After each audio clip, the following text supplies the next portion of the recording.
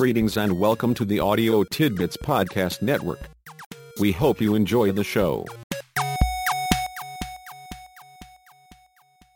Thank you for joining me for the Ecological Human Services Management Podcast. I will be sharing an excerpt from Ecological Human Services Management, an organic model for practice in each episode of the podcast. The podcast is a companion to the book, which is available as a Kindle ebook and as a Kindle paperback book. Both are available on Amazon. If you click on the book's cover in the sidebar of drgarycrow.com, you will go directly to the books page on Amazon.com. To be sure you do not miss any of the future episodes of the Ecological Human Services Podcast, consider subscribing to the podcast by using one of the subscribe buttons on drgarycrow.com or by clicking one of the subscribe buttons on your podcast player. You can receive the links to each podcast by email by clicking on the subscribe by email button on the episode on drgarycrow.com.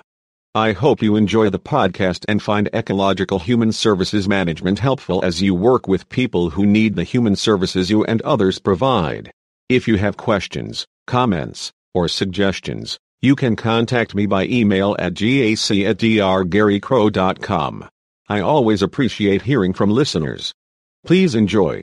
What are human services agencies and why do they develop? As we saw for human services themselves, there is not unanimity about exactly what a human services agency is. There is consensus about the basics, such as its being an organization providing human services for an identified group of people and about its providing those services at no cost or at least an affordable cost to the recipients. Most human services agencies are entirely or partially funded through grants from local, state, or federal government. Many others are private non-profit groups often sponsored by religious denominations that raise money from fees, public appeals, and from philanthropic foundations. A smaller but fast-growing type of agency is the private profit-making one. Mandel-Schramm, 2003, page 11. Our focus here is on the first two but not the third. We are interested in government or non-profit-funded human services agencies. The agency services may be provided by paid staff or volunteers, may include material items such as food and clothing, may include professional services such as medical or legal, may include resources such as housing or transportation, and may range from help with completing tax forms to child care, from a furniture bank to after-school tutoring, from counseling to summer recreation. If the organization provides accessible services, resources, and opportunities to people who would otherwise not have access to them, it qualifies in the present context as a human services agency.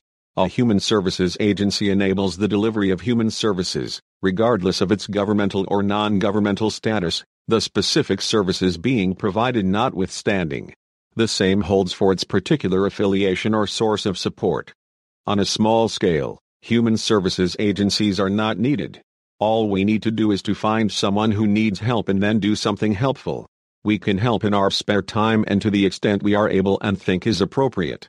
This is by far the most common form human services take. People taking turns helping and being helped. The first step toward a human services agency's development comes when someone sees the people helping people approach is inadequate and decides to do something about it.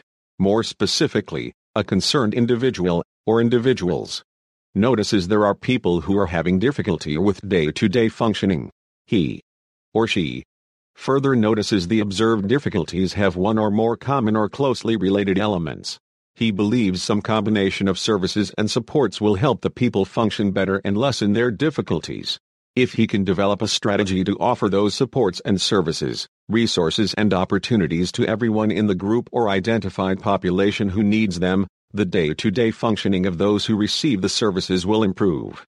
He, the first mover, then recruits others to join in a shared effort to assure the services and supports are in place and accessible by those needing them.